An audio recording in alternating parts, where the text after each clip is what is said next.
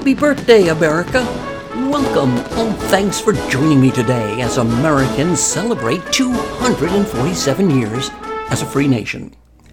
Well, today I want to share a story of an old rugged flag. Recent polls, though, have shown patriotism in America is at an all-time low. Just 36% believe in our country's foundation that has made America the greatest country on earth, and yet they don't stand when our national anthem is played. They don't put their hand over their hearts in respect of our flag and its meanings. There is no Pledge of Allegiance or Bible readings or prayers in our public schools anymore. So parents, grandparents, aunts, and uncles, gather your children and teach them about old-fashioned patriotism. Now, let me share the story I told you about. Here is Johnny Cash and the story of an old rugged flag.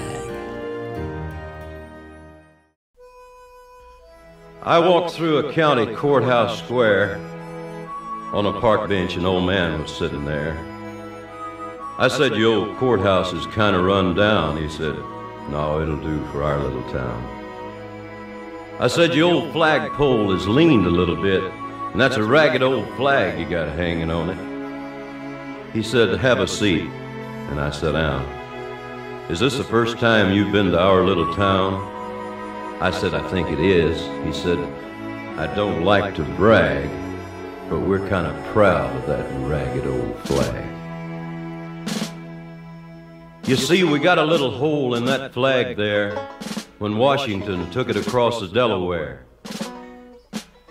And it got powder burned the night that Francis Scott Key sat watching it write and say, 'Can you see?' And it got a bad rip in New Orleans with Pakenham and Jackson tugging at its seams. And it almost fell at the Alamo beside the Texas flag, but she waved on, though. She got cut with a sword at Chancellorsville, and she got cut again at Shiloh Hill. There was Robert E. Lee, Beauregard, and Bragg, and the south wind blew hard on that ragged old flag. On Flanders Field in World War I, she got a big hole from a Bertha gun. She turned blood red in World War II. She hung limp and low a time or two. She was in Korea, Vietnam. She went where she was sent by her Uncle Sam. She waved from our ships upon the briny foam, and now they've about quit waving back here at home. In her own good land here, she's been abused. She's been burned, dishonored, denied, and refused. And the government for which she stands is scandalized throughout the land. And she's getting threadbare and she's wearing thin, but she's in good shape for the shape she's in. 'Cause she's been through the fire before, and I believe she can take a whole lot more. So we raise her up every morning, we take her down every night, we don't let her touch the ground, and we fold her up right.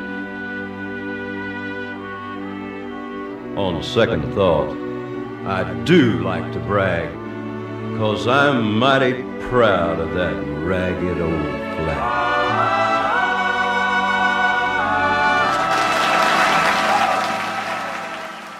So the next time you see our stars and stripes waving gallantly in the wind, give a nod and a salute to our grand old flag.